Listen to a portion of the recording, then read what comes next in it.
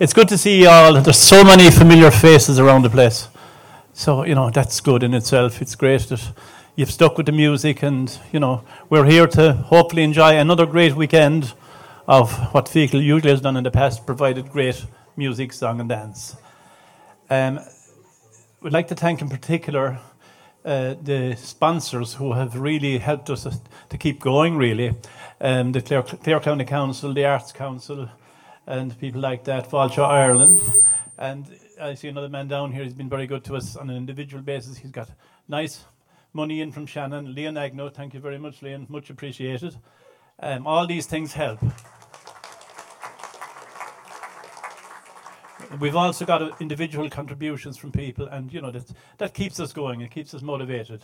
I'd like to thank the committee in particular, because our little committee has got a little bit smaller, but that's the way it goes, isn't it? But quality rather than quantity, you're dead right. And we have some great people there. Aoife Hayes has joined us, Pat is still with us, Tina Nelson, Karen Breen, John Maloney, and Jerry Short, and Brian O'Connell when he can. So, small committee, but working well together as a community.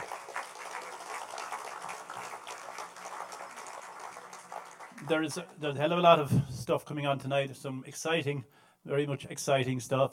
So without further ado, I'm going to ask Tony O'Brien, the Lord Mayor of Clare, just to say a few words.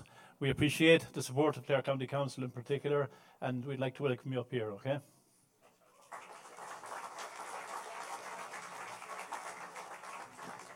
Thanks, Gary. And I know when you see somebody, a councillor or a TD, coming to the microphone, you're saying, oh, God help us, we'll be here for a while. But I'll do my best. I know there's a lot more important stuff to be done here tonight. And to get on with proceedings. First of all, thanks to the committee for having me up here.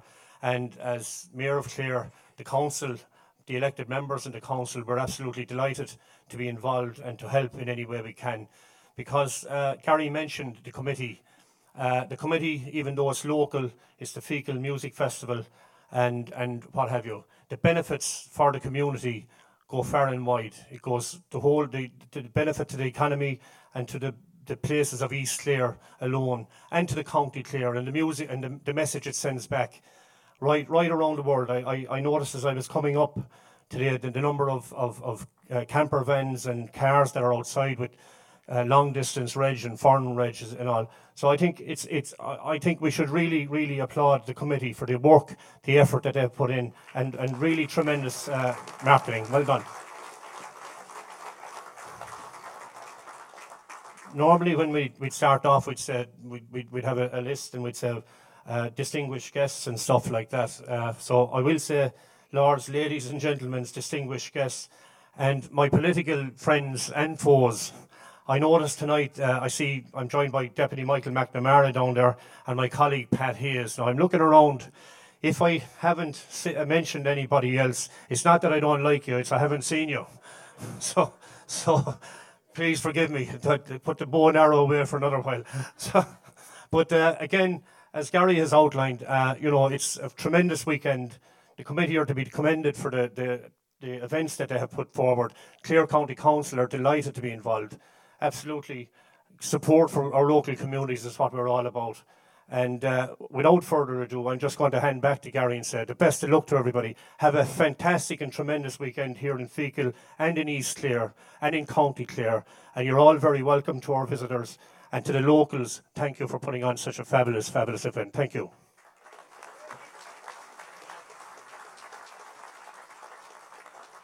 Thank you very much, Tony. Lovely words, and it's great to have people like Tony in Clare County Council and Michael McNamara, whom I forgot to mention earlier, great supporter of the Fecal Festival and the communities of East Clare. Without further ado, as I said, there's a lot of exciting stuff tonight, some wonderful launch to take place later on. But before that, I'd like to invite Mary. I know she's relaxed and everything now, so I'd like to ask Mary to launch the festival for 2022. And the only thing we're missing is the mic, Matt, for Mary. Testing.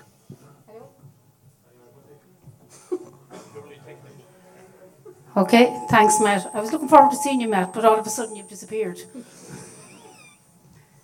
Okay, great. Can you hear me? Yeah. It's working, okay. I would like personally to welcome you all here to Fecal for the 35th festival. And I know that there's a wonderful weekend in store for everybody. Everybody's going to hear great music, enjoy great songs, dancing sets, and all the rest. So, can you put your hands together and help me to launch the 35th Fecal Traditional Music Festival? Thank you.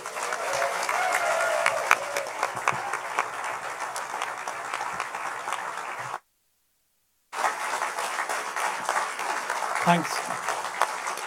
Thank you, Mary. It's great to be back officially now.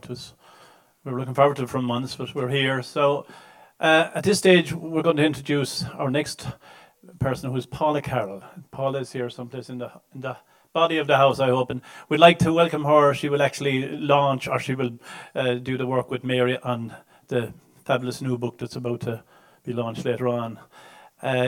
Before we do, I'd like to just express, on behalf of the committee, our sympathies with people that have died during the year, singers, musicians, dancers, and we send them our sympathies once again. But we're here this weekend to hopefully, move forward and have a better time and enjoy the weekend.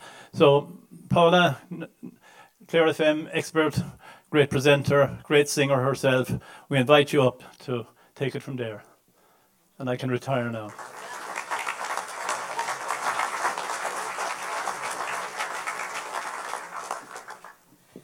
I'm under fierce pressure now. Everybody got off the stage as quick as they could. I've only got 11 pages though, so you're grand. I've been listening to the CD that goes with this book, Sunday at Lena's, for the last couple of days, and reading the book for the last couple of weeks, and getting very emotional about it, partly because this is the first festival that we're all here in person at in 3 years. And I was reminded that this festival and this book, or rather the spirit that went into this book, is why I live in this parish. We were living in Galway for about 10 years. Well, Brian was living in Galway for about 50 years. And I dragged him down here to this parish because I wanted to live in this atmosphere. My children were growing up. I knew they would be playing music. We were singers. There's any amount of music in Galway. It's a fantastic city. You can learn your music from books and CDs. You can sit in sessions anywhere around Ireland. But to bring your children up in a place like this, which knows itself, knows its music, understands festivals, makes festivals, celebrates itself and its culture, and has a bit of crack doing all of that. That's the atmosphere I wanted to live in again, and I wanted to bring my children up in. So we came down from Galway. 15 years ago, I dragged my poor unsuspecting husband down here. He had a great time for those 15 years. And that brings me to this book, Sundays at Lena's. I was never around for the time that Mary is talking about, those Sunday afternoons in Lena's, where she learned music from the likes of Bill Malley, John Naughton, Paddy Grogan, Joe Bann, Martin Rochford and Mikey Donoghue in Lena's, but also in the surrounding parishes and townlands. Those musicians, I looked at their birth dates. They were born between 1888 and 1916, so it's going back a while. And the importance of this book, because we all know these stories or fragments of these stories, but the importance of this book is that one musician, one educator in music, has decided to curate and bring together her story of music, because that is the story that she's been passing on for I don't know how many decades now. Are you back here? 25 years. But to gather things into a book is a really powerful move, because it continues the legacy of what happens when this festival is made, which is we tell ourselves our own stories and we decide our own importance, just like Patrick Kavanagh's gods. And also, Mary is passing that tradition on. And there's a great generosity in passing on a tradition. And not every musician wants to do it or feels capable of doing it. But Mary says when she's talking about, I think it was John Nocton, she wanted to honour his legacy by sharing it with the next generation. And that is something that you have to decide deliberately to do. And she has brought Mikey Donoghue from 1888. If he was here today, he'd be what age? 130 something years of age. And she's bringing him forward to all the young musicians growing up learning music now.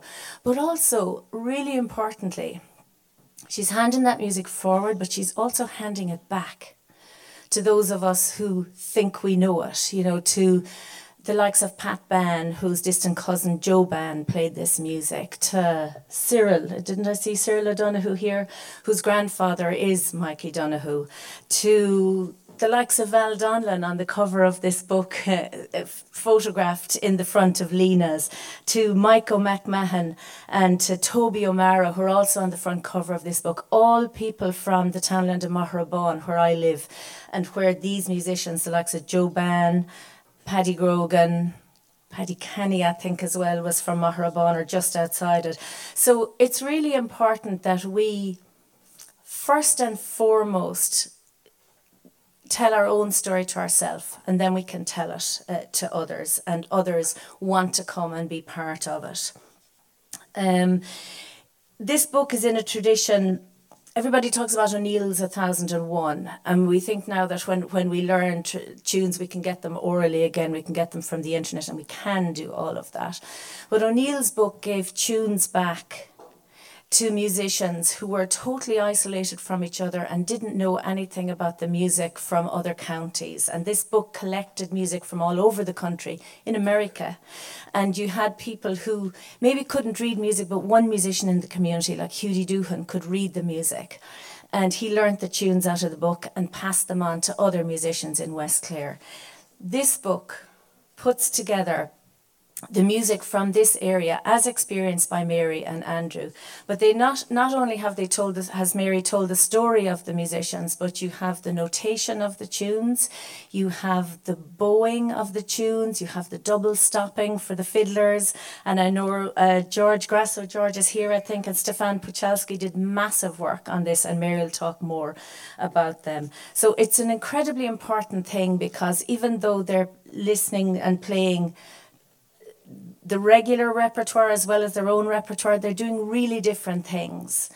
And lots of books just give you straight notation, but if you get this book, you can really almost see the music of East Clare. And it's really important that we have that. There was another lovely thing that Mary said in the book. She said, when Bill Malley and Joe Ban, I think Packy is here as well. Yeah, Packy, you're getting that music back as well of your father's. When Bill Malley, Packy's father, and Joe Ban played in Lena's, Mary said a beautiful thing. The whole room was happy. They understood each other and everyone understood them. And that's such a powerful thing. So I always remember Brian saying about Sean-Nós song, it didn't tell a story in a linear way. It just gave you little snapshots of a song that everybody knew the story of, we'll say, in terms of Connemara Sean-Nós song. And something like that, I imagine, was happening in Lena's as well. Everybody knew that culture and knew that music. But Bill and Joe, when they played it, everybody got it. Everybody understood. There was a kind of a common understanding of that music, which was channeled then through Bill and Joe. So I think this book is a really valuable thing in the sense that it helps us to value what's around us. And sometimes when something is around us in a really living way, the way our music is now, you tend to take it for granted. I never thought the Black Sticks would close. I never thought Seamus Bohans would close. I never thought we'd have a pandemic. You know, we don't know what's next. And I've been collecting music and songs and stories for a lot of my life, and listening to older folklore collectors saying things like, oh, if you'd only come here 30 years ago, that's when it was great.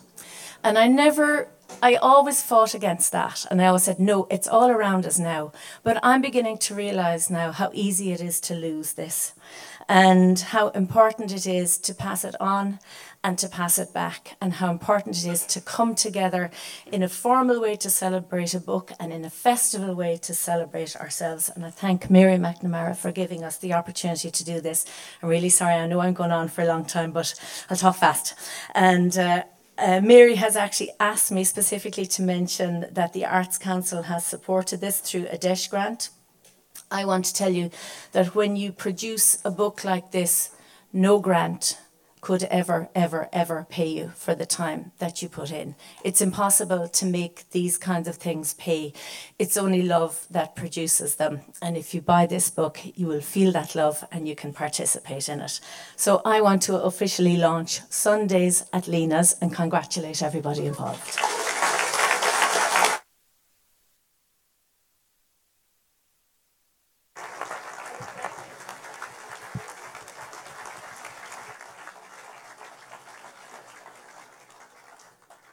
Thank you, Paula. And a beautiful job done, just as I knew you would, and really enjoyed your lovely words. So we're celebrating these wonderful musicians that I've written about in the book and transcribed their music. And so I will tell you through music over the next hour or so the story and the journey, say, going from the early 70s, from when Andrew and I first met these musicians and listened to their music, up to the present day. So we were influenced by Bill Malley, Joe Bann, Martin Rochford, John Nocton, all those musicians. And Sunday morning in Lena's was one of the days that we used to meet these musicians. And we listened and we learned, and we listened and we listened. And listening was a very important part of what we learned. The music from these musicians seemed to seep into our bodies and souls. We took it away with us and we're still playing it. We love that music. I moved away to Dublin myself in 1978. I went on, I learned other styles of music. I was influenced by many different musicians. I strayed often, but I could not help being drawn back to the well that I learned, where I learned my music.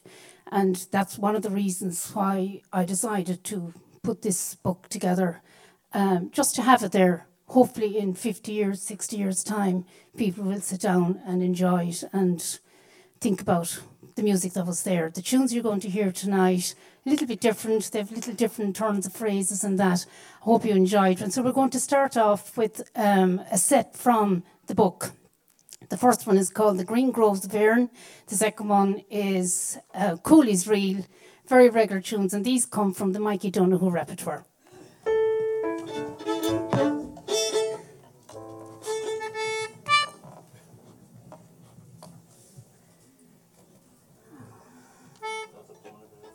Sorry, the recording's up to coming apart.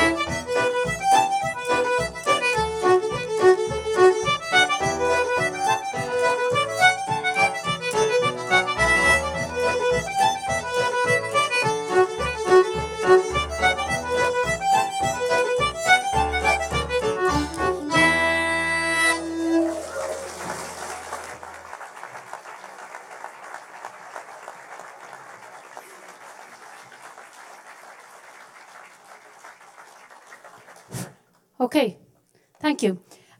So the first musician I'm going to talk about here this evening is Joe Ban. And a beautiful, beautiful person. Unsophisticated, uncomplicated, but yet his music, when you go to listen to it deeply and try and transcribe it, it was quite intricate and a lot going on in there. I think Joe had a rhythm and a flow in his music that I've scarcely heard in anybody else. He's been a wonderful, wonderful influence in our music growing up, and I think he has left a huge impact on us. Would you agree with that, Andrew? It caught me on the hop there. Yes, Joe was friendly, entertaining, and inspiring, and a very funny man as well. Very, very. In his latter years, he was hanging around a lot longer than his contemporaries, I suppose. Joe was one of the last people left around, musicians, and if you got him out at all, he'd play. He'd go out 7 nights of the week, and then he'd disappear for about 6 months, and you think he was dead, like, or something, you know. But he'd be back out again, and he'd bring you out, he'd arrange transport himself, and he'd make sure that he got as many musicians out with him as well. And he continued to do that around Feakle and different places around for a good while. Can't think of anything else at short notice. Okay, we're going to play a track from Joe, but just before that, I'd like to say a special welcome to Tim Maloney, who's a second cousin of Joe's and a great musician. And actually, there's Tim on screen with Joe playing. I don't know, I know Tim is down there somewhere. I saw you coming in, but I know where you are now. So we're going to, hi Tim. So Matt, we're going to play track 1. This is Joe Ban playing Down the Broom and the Gatehouse Maid. And it's just a beautiful track of him on flute.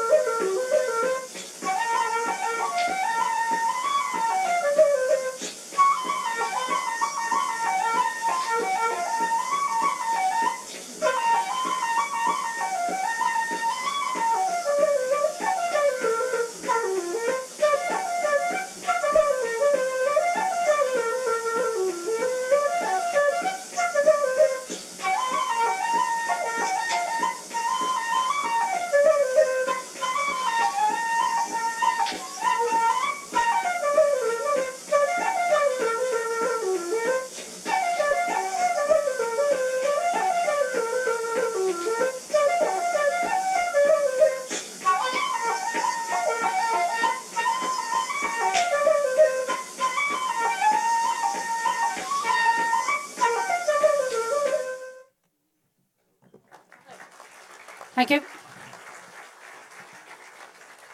Okay, we're going to play a set of jigs now from Joe's repertoire, and we call this Lanigan's Ball jig set.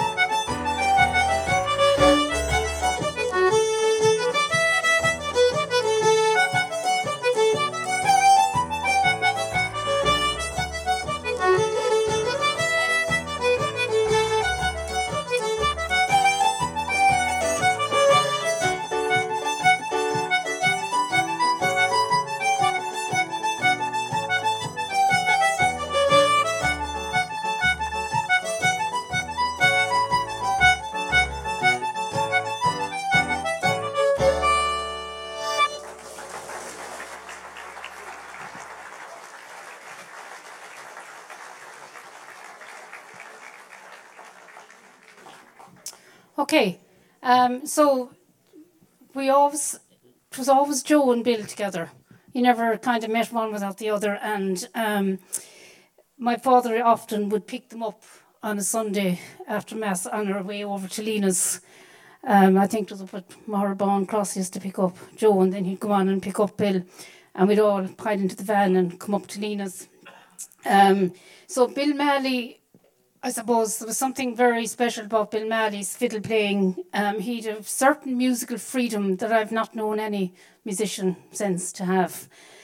He'd a real dance rhythm to his style of playing. He'd a very real dancing, bowing hand. He had a pulse and a swing that I think the dancers really loved that, and that was a very important ingredient for the dancers when it came to the music.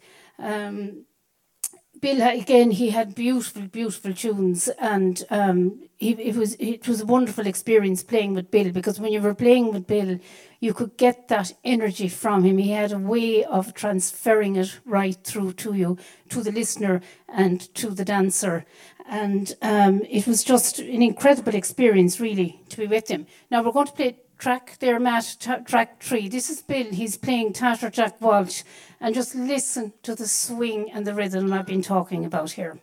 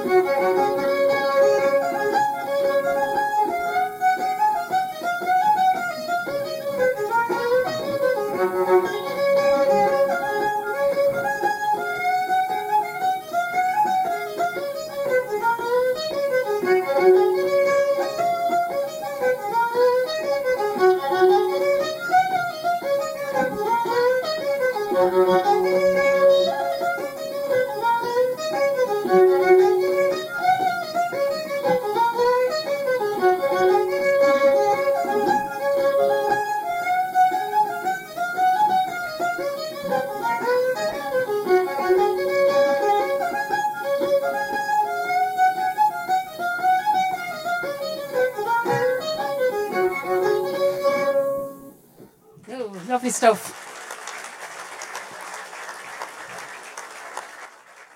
You can certainly feel every note there that Bill is playing. Now, Bill's son, Packy Malley is here. Packy's sitting down here on my right, on your left as you're looking from this wall. Packy, you're very welcome. It's lovely to have you here. And Packy's a great man to talk. He said he doesn't want to talk tonight. You haven't changed your mind, Packy, have you? You'll talk again. He's a great man to talk, and I know you'd have a lot of great things to say, but it's lovely to have you here, and thank you for all your help during the project. And we're going to play a set of tunes, hornpipes from Bill's repertoire now, and we're going to play these for you, Packy. Okay.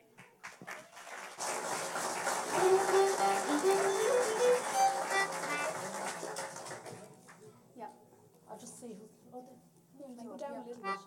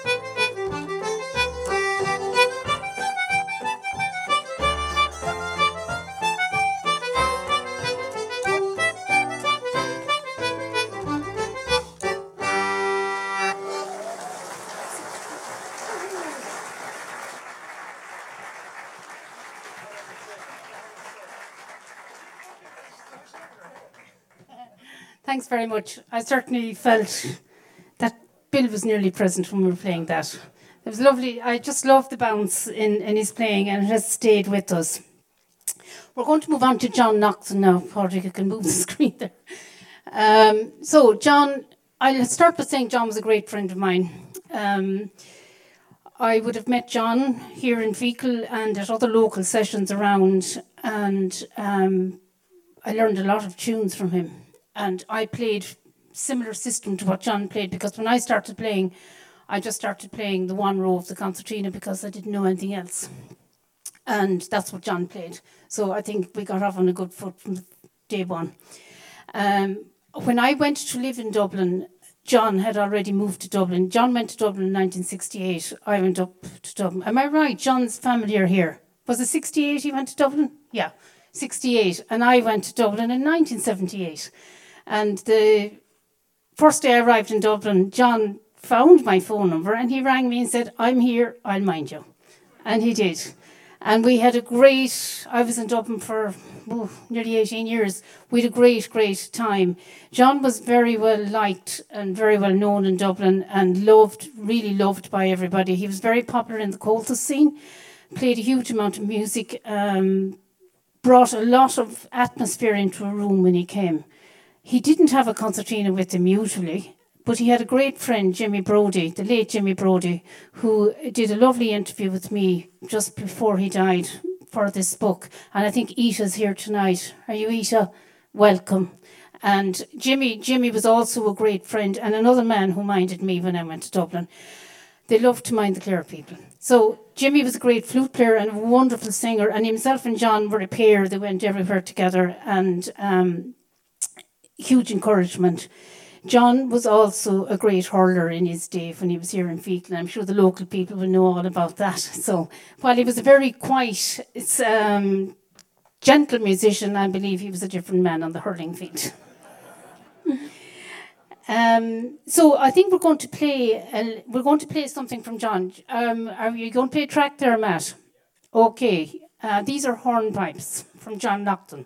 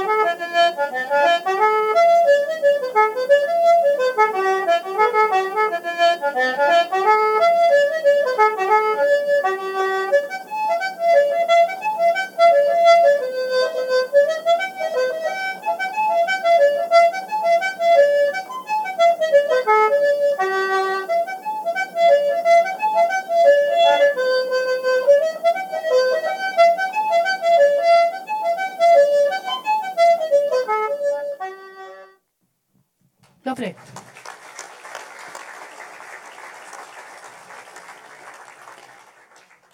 And I'd like to welcome some of John's family. Patsy's here and Geraldine is here, and there might be more of the family. And they're all up here. And are there some grandchildren up there as well? Yeah, okay. Hello to all the Knoxons. You're very, very welcome. And of course, they're regular visitors to Feakle. They've I think all of John's family were born in Kilcarn, just up the road here, and then moved to Dublin. So half Dub, half Clare. So we're going to move on to Martin Rochford. Fiddle player, piper, very, very colourful character Martin was. And he had a great wit about him. He was a very brilliant musician.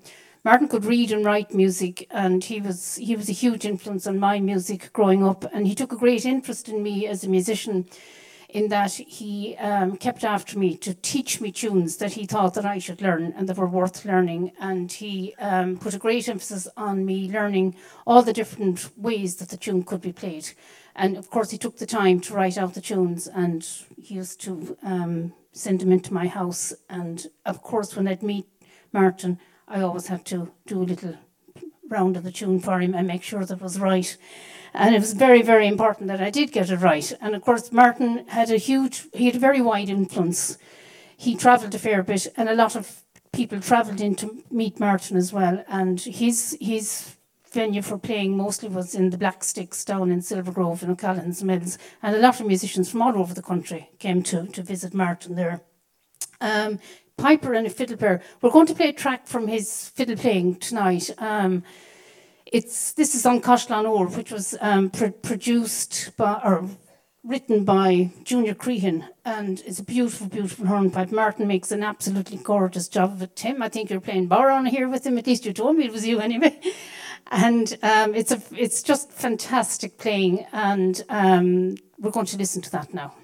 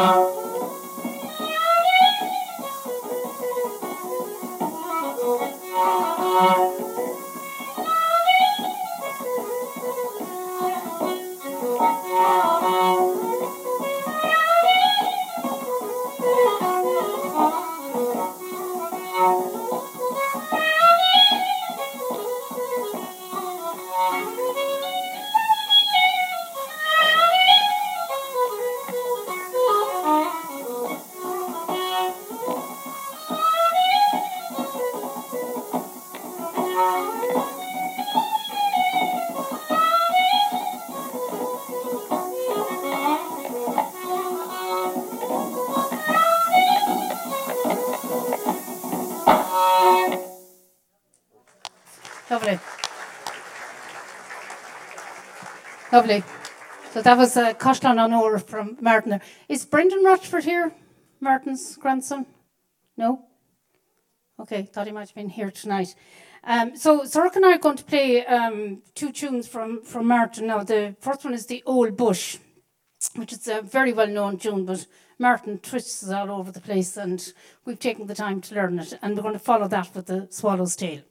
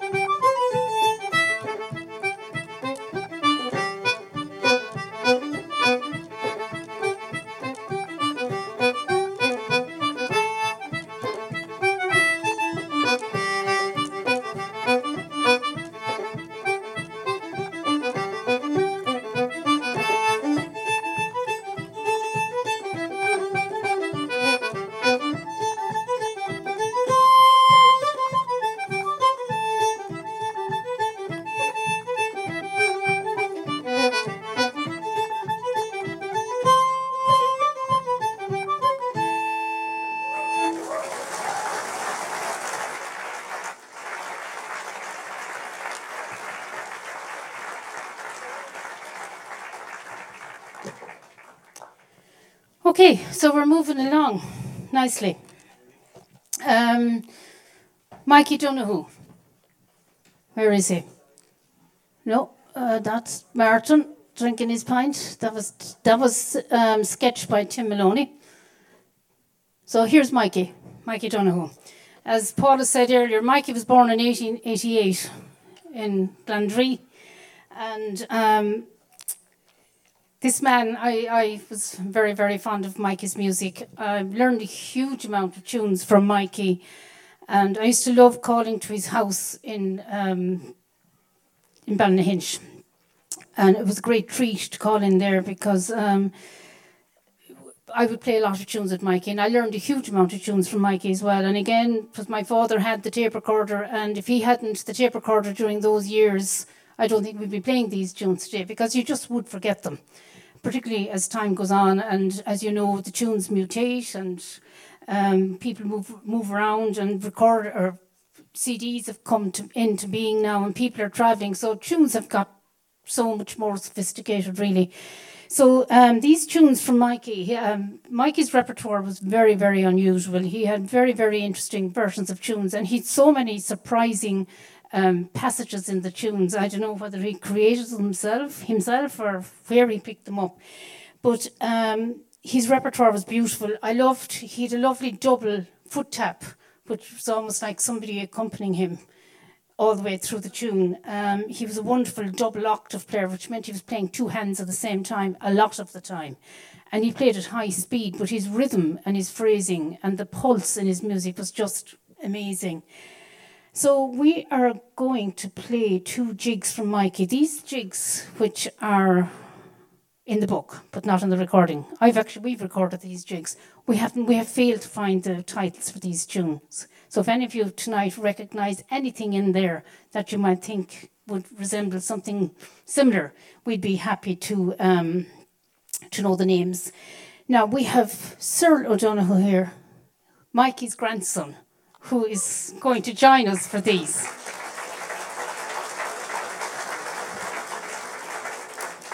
Now, I'm delighted to have Cyril here tonight, and we go back a long way. Great-great-granddaughter sitting behind me. Here. Eivin. Hello, Eivin. Eivin came in to me 3 years ago for a music lesson in Tulla. Eivin Begley from Shannon, so it meant nothing to me. She's with me a few weeks, and we're talking away, and I'm talking about music and concertinas, and I'm always going back to the older players and talking about the people I learned my music from and the old tunes. And Mikey Donoghue came up in conversation, and she said, "Oh, he's my great-great-grandfather." Is that right? Would you believe that? I said, "What? Who are you?" She said, "Cyril is my grandfather." And I said, "Where is he?" "Outside in the car." I said, "Come in." And that was so exciting to find this was Mikey's great-great-granddaughter sitting in front of me playing the concertina. You're very welcome, Eivin. And she's a lovely singer as well. Okay. You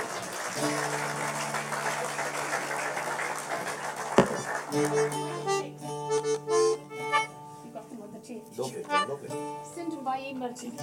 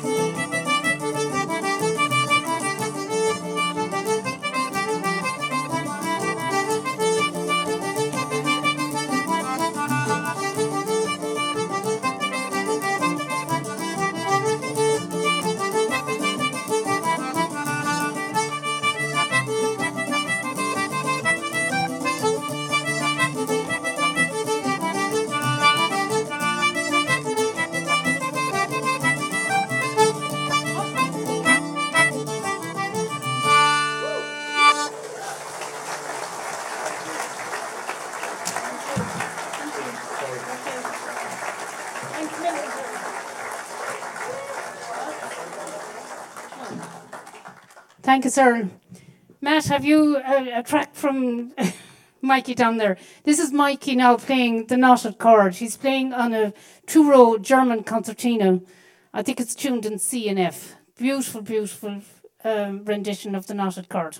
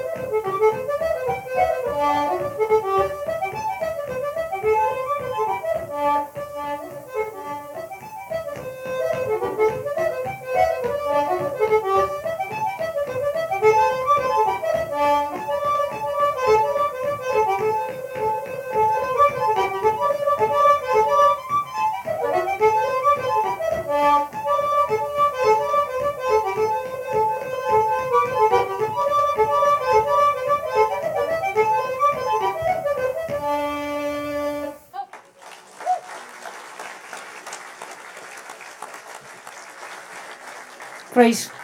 Lovely, lovely stuff going on there. You can imagine it's a two-row German concertina, not very good quality concertina, cardboard bellows, and he's only playing one row. So, and here what he's getting out of it is just amazing. Moving on to our last musician in the project here in the book, Paddy Grogan. Paddy Grogan came from Maribon, and his mother actually came from Roscommon. And his mother and father met while in America, obviously got married and came back and settled in Maribon. I didn't know Paddy as well as I knew the other musicians, but what I did know of him was I loved his music when I did meet him, and I always looked forward to hearing him. He had a very distinctive style. It was very strong, steady rhythm in his music, and he had a lot of very beautiful variation in his melodies. His house in Maribon was a great house for house dances and parties, and I know that it's very well known in the area, and there are lots of people out there with great memories from those house dances.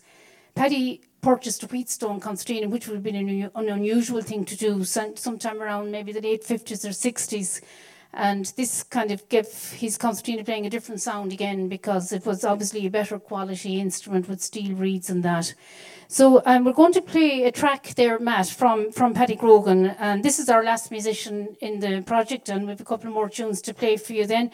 This is track 25, and this CD actually comes with the book. It's attached to the back of the book. And this time Paddy is playing Dowd's Favourite, which is a 3-part reel.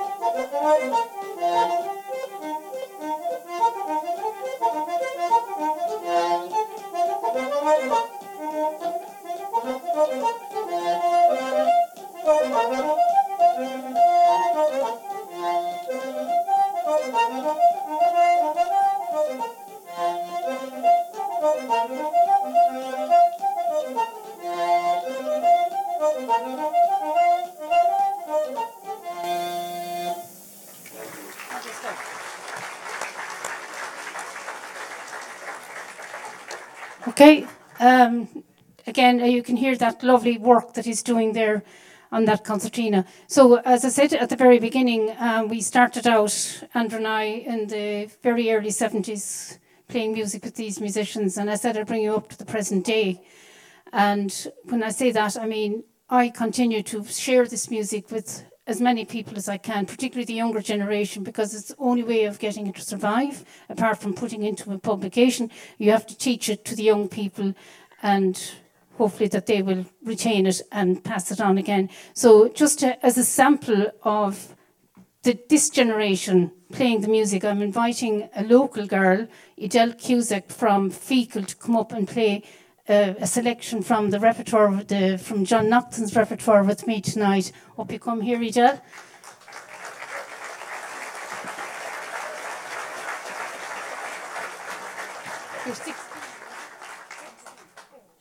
Edel is 17 years old. Edel came to me when she was 6, I think. Were you 6 when you came to me? 6? Yeah. About 6. She was a very smart little girl, and she learned a lot of her music in the upstairs room there, just you can see above that window. I used to teach here on a Thursday evening, and I was here for a long number of years. I just retired there a few years ago from it. So Edel came as a very young student, and from the word go, I knew she had something very special. And after a while, I discovered she has she's related to Martin Rochford. So I said, sure, you didn't steal it. You didn't leak it off the ground. So there are a couple of reasons why I could have 100 concertina players here tonight. So I chose Edel, number 1, because she's a Fecal girl, and number 2, she's connected to Martin Rochford, and number 3, she's learned a lot of these tunes from me. She comes every week to my classes, and she sits down. She learns everything by ear, so it goes right into her heart, and she plays it from her soul. So we're going to play 2 tunes from the John Nocton repertoire, the Duke of Leinster, and I can't think of the second one. Is it? Anyway, the one after it. Okay.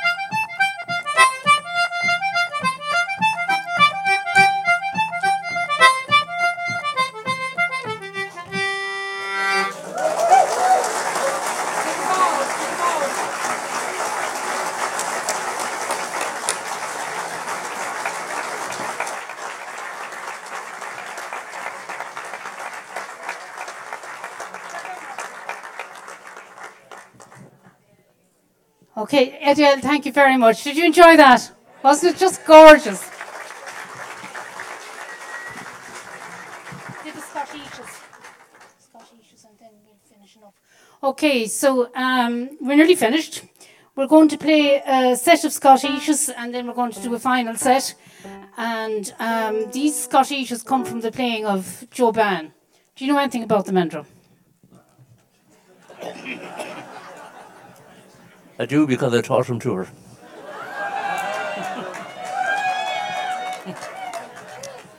I didn't have anything to do with the book, like, but yeah. They're in the book.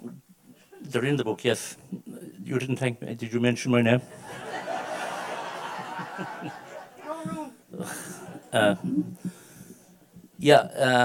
Joe did an interview for Radio RTE1 one night below in Lena's bar, a winter's night in front of the fire.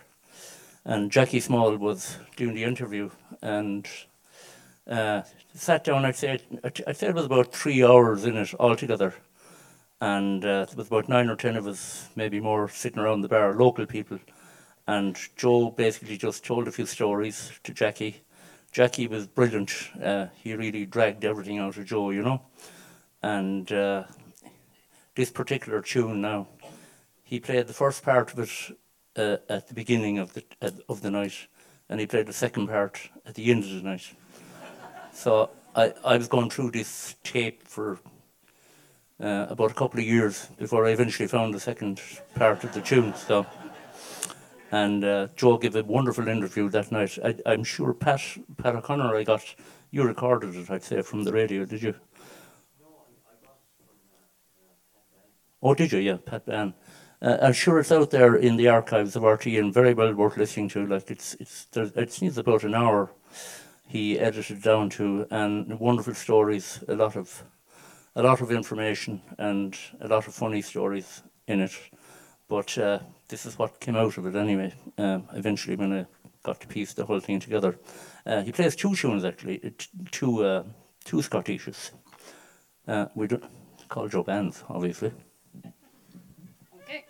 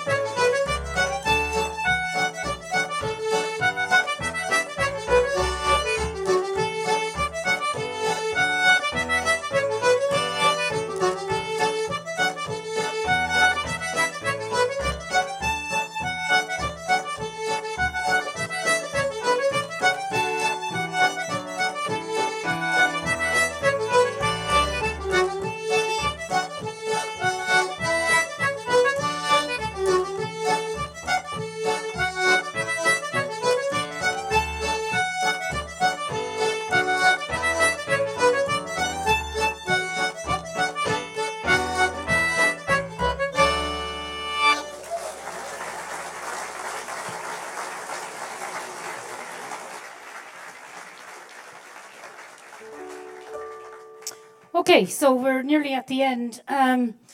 Just a few final words to say. Thank you, Fecal Festival, for having me and allowing me to launch the book here. But where else could you launch it when you think about the whole story of the book is Fecal, really. I've really enjoyed doing it. I'm delighted that it's out there. You've heard some of the tracks from the CD. The CD is with the book. It's for sale outside at the door there. We don't have many copies. We just got a small supply from the printers, but the rest of the book will be in about 4 weeks' time. Our graphic designer, Sinead Quinn, is here also tonight. She's down here. The girl who designed the book for us, and I'd like you to give her an applause there.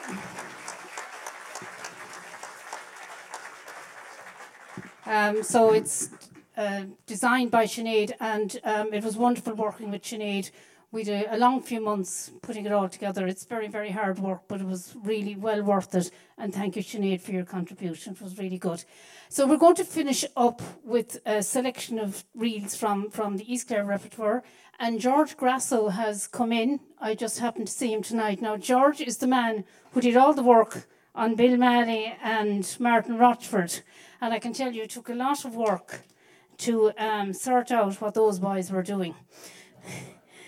The bowing, as Paul had referred to earlier in the launch, and double stops, and all sorts of funny passages in the music. And when I first gave George the recordings, he was listening away, and I met him in Coley's pub above in Galway a couple of weeks later, and I said, "How are you getting on?" He says, "This stuff is crazy," he says. But after a while, anyway, I think he got into it and realised that there was so much in there. And Andrew said to me the other night, we were learning a tune. He says, "Were they listening to jazz or something? Or blues? Blues." So this is all the little funny things that they had, the little different phrases they had, and variations in their tunes. So thank you, George. George was a huge part of the project, and I didn't know he was coming along tonight, but delighted that he's here. And he's a multi-instrumentalist, and he's going to play bouzouki with us tonight. So we're going to say farewell with these reels. Thank you very much for coming. I hope you enjoyed the presentation over the last hour or so and enjoyed the tunes and the recordings. Thank you, Patrick and Sorka and Andrew, for joining me on stage tonight. And enjoy the weekend.